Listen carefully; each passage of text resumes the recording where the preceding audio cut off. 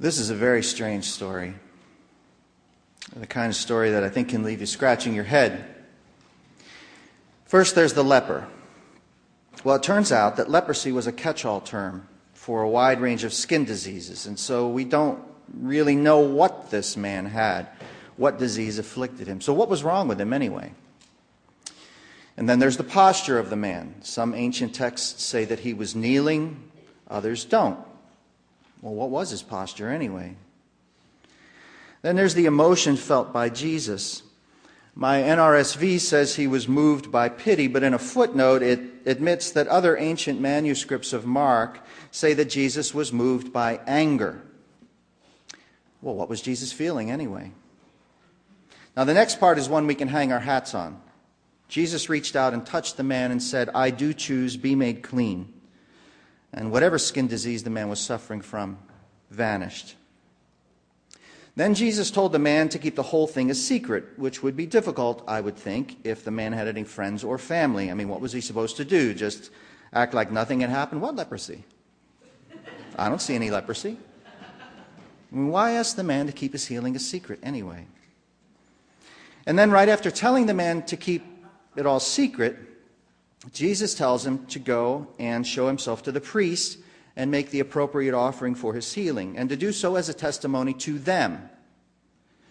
Now, why was it okay to tell the priest but not anyone else? And who exactly is this them that Jesus wanted the man to testify to anyway? And finally, there's the blatant disobedience of the healed man. No sooner does Jesus stop talking than the man is spreading the word, and so wide was the spreading that Jesus couldn't go anywhere without a crowd gathering. In fact, the healed man's blabbing forced Jesus to avoid towns altogether for a while and instead to stay out in the country. But then the towns came to him as people from all over the place tracked Jesus down. I mean, why was the healed man so disobedient as to disregard the one thing Jesus asked him not to do? Anyway, it's a strange story, I think.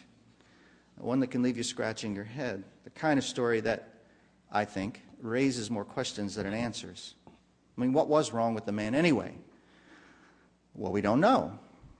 Some disease of the skin, something that would have been obvious to others, something that probably disfigured him in some way, disfigured him enough to keep him from participating in the normal routines of Jewish life. And this is probably as close to an answer as we can get, and maybe as close to an answer as, well, we really need to get. After all, the man's diagnosis is not really the point of the story, right? So we'll call that question settled. The man was afflicted with some kind of disease of the skin which made him ritually unclean and maybe marginalized by his community, and so very eager for healing. Well, what was the man's posture?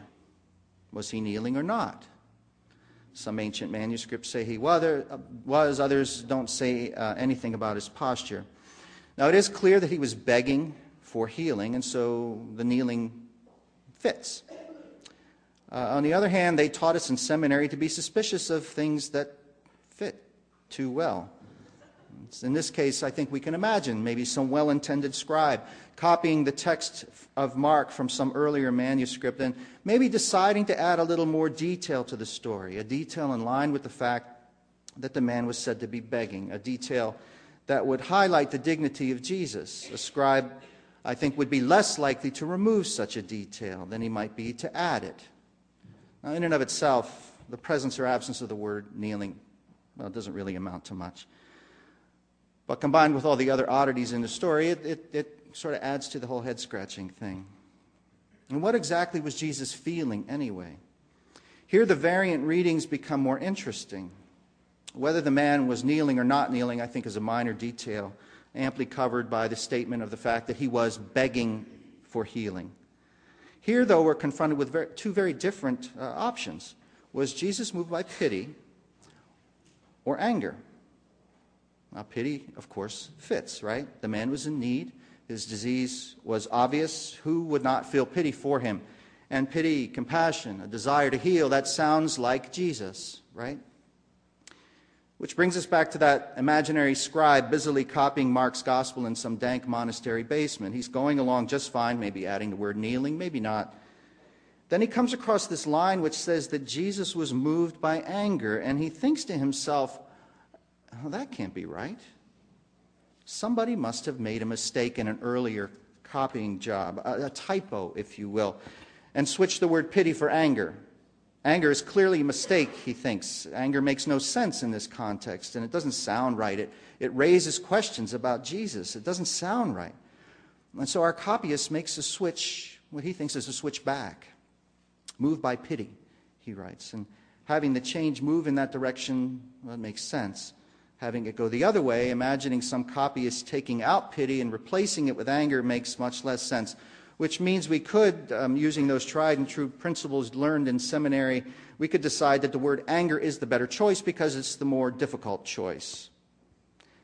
On the other hand, people a lot smarter than I am have opted for the word pity, and it does make better sense. And so here I am back to scratching my head. Pity, anger, pity. A pity that we understand. Who among us could walk through a hospital and see all the patients suffering from a multitude of illnesses and diseases and not feel pity? Who among us does not feel sorry for one in need? And well, we should. It's a human thing. So we do understand. Most of us feel a compulsion to help, to lend a hand, to reach out and touch the one in need, to pray for healing. I mean, isn't that why we were so appalled at the slow and inadequate response, say, to Hurricane Katrina? I mean, how can anyone not be moved to pity by such tragedy and act immediately to mitigate its effects, to rescue and restore and bring healing? I mean, what kind of people would just sit back and watch a disaster unfold? Pity. I mean, that we understand. That makes sense to us. It's one of the things that makes us human beings, the ability to see somebody else in need and to care about it enough to respond to that need. Anger. Well, that we understand too, though it's an emotion that we find less acceptable than pity. We Mennonites don't trust anger. We question its motives. We fear its consequences. It seems violent, unstable, untrustworthy, unbecoming. And yet, aren't we stirred to anger when we see suffering in our world? Doesn't the very existence of suffering make us angry sometimes, if not at another human being, then, dare I say it, at God? I mean, why does God allow suffering? That's the perennial, unanswerable question. Why doesn't God do anything to save, to heal, to fix all that is broken in us and around us? It's to questions like that that I think our anger leads us, and our questions then in turn feed our anger.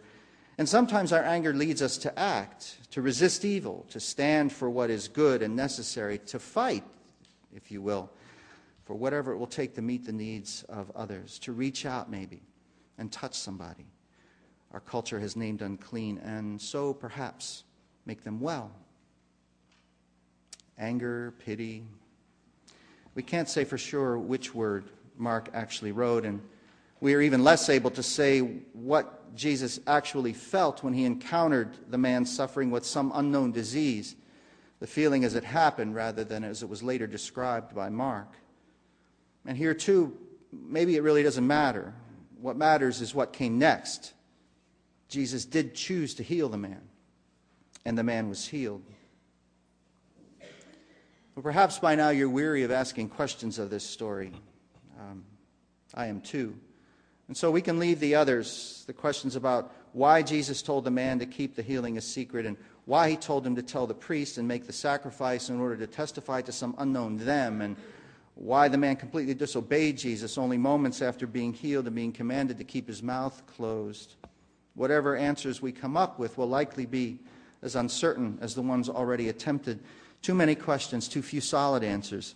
A strange story indeed, an unsettling story, the kind of story that may leave us scratching our heads. A story that leaves us scratching our heads, which is pretty much the same effect, I think, that questions of suffering and evil have upon us, the same effect that questions about healing have upon us. All those why questions that we can much of the time avoid, but sometimes catch us up and trip us up and tangle us up in a mess of conflicting emotions and thoughts. I mean, why does this happen in this case but not in the other? And why does God, or why doesn't God, or why you, or why me? And on. The trail is never ending and comfortless, a trail that moves up and down and backwards and forwards like some nauseating amusement park ride that just keeps going on long after we've asked to get off. On those occasions when a prayer is answered in just the way we'd hoped. And thanks be to God, those occasions do come.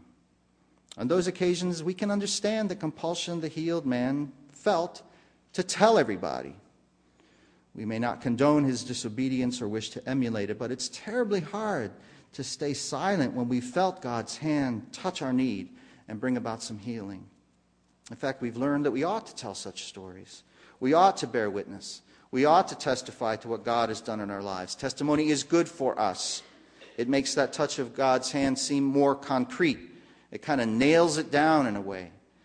And it also can revive the faith of friends and neighbors alike. See, look what happened. Look what God did.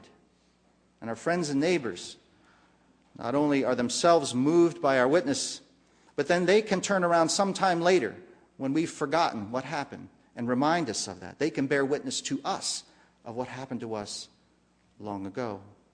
And they can invite us to remember God's touch, God's faithful act, and then give us the opportunity to believe it all over again, which is a gift, because we know that there will be other occasions when, despite our most fervent prayer, healing will not come, or at least not in the clear way that it came to the man with the skin disease. On those occasions, the proof we need that God listens and that Jesus does choose to heal us, well, that proof is sometimes harder to come by. No suddenly clean skin to go by. And questions arise and our faith is tested. I remember some years ago when our brother Luke Shank, former member of our congregation, suddenly became ill and died. And I remember walking around for probably the next couple of weeks in a daze, in a fog, trying to figure out how death could come so quickly, so unexpectedly, to one who seemed so healthy. How death could come to one I considered to be a saint, not perfect or haloed, but a good and faithful person with lots of grace and wisdom to share. How could this happen? How could this happen? Why would it happen? I was sad. I was angry. I wondered why God didn't answer my prayers. I wondered why God didn't answer the prayers of Luke's family and friends. I found myself sitting on the front row of that terrible amusement park ride. I remember talking with Luke's son sometime later. I can't remember exactly what we talked about or how the conversation kind of went in this particular direction, but I do remember Dwayne offering me comfort by telling me something about healing, something I believe that he heard from his father, that there was a difference between being cured and being healed, and that we often confuse the two and so end up disappointed with the power of our prayers and even with God. But Dwayne said, it was Luke's belief that the absence of a cure did not mean that there was no healing, no answer or touch from God. That healing was often less obvious, harder to see and to recognize, sometimes taking time to see and to recognize, often best identified long after the fact. Dwayne's testimony, one that he'd received from his father Luke, was that even when we cannot see it, or when it looks completely different than we'd hoped, healing is happening. God is working. The hand of Christ is reaching out to touch us and make us whole. I've never forgotten that testimony. It sustained me many times when the suffering of others or my own misery has made me wonder whether or not Jesus is choosing to ignore my pleas. It's not always easy to hang on to, I confess. My faith is often pretty small. But I remember, and so I'm lifted up, at least lifted up enough to keep on believing. And that's no small thing. It's maybe even a kind of miracle. Which makes me pretty sympathetic to our healed friend. Yes, he disobeyed. Yes, he spilled the beans on what biblical scholars sometimes call the messianic secret, and so forced Jesus to change his plans and move out of town ahead of schedule. But who knows how many people's faith was buoyed up by his blabbing? How many of his friends and neighbors began actively seeking Jesus, or stayed awake at night contemplating God's mercy, or were rescued from despair at a prayer apparently unanswered? Maybe this recalcitrant man is a stand-in for all of us who've known Christ's touch and feel compelled to share it no matter what. Maybe he's an example for us too, an example of what even a less than obedient, formerly unclean babbler can accomplish when all he does is tell the story of meeting Jesus. We may not be ready to condone his actions, but we still find just a wee bit of inspiration in him, a little sign of hope for us equally unfaithful, but also blessed followers of the one whose touch both cleansed us and caused us to follow along after, talking our fool heads off, and perhaps calling a few to come walk with us. Sources of pity and anger both, and probably at the same time, still witnesses to what happens when Jesus comes to town, and we have the nerve to ask for a miracle, to cry out for healing, and to believe, often against the evidence, to believe that Jesus did choose to heal us, even if our only proof is the sound of our voice bearing witness and the sound of our sisters and brothers doing the same. I wish I could make bigger promises. I wish I could say, like the television preacher, that all you need to do is pray in faith and your disease will be cured, your marriage will be saved, your depression will be lifted, and your finances will be salvaged. I wish I could make promises like that. But to be honest, such wishes come from my ego, my wish to make all things right, to be the go-to guy, the haloed one with an inside corner on God and Jesus tight in my hip pocket. There's probably more to it than that, with at least some of my wishing springing from more noble ground. But I have to admit that the thought of being a miracle worker is pretty seductive, which means it's probably just as well that it's a wish that will not come true. Like a gospel story, my contemplation of suffering and healing leaves me with more questions than answers. I don't have any secret formula to unveil. I don't have any clever code or wonderful key that will unlock the door to God's will and so put the Holy One at our beck and call. I have only the same questions which I suspect all believers have. Why questions? Questions whose source is sometimes pity, sometimes anger, and sometimes both. Questions whose final answers will only come if the songwriter is right. Farther along. Until then, we keep on following the one whose touch we can still recall and so long for always. Walking together, limping at times, leaping and praising at others, but still walking after Jesus and trusting our destinies, our lives, our bodies and minds and spirits to him. Trusting that he chose our healing a long, long time ago and chooses it still.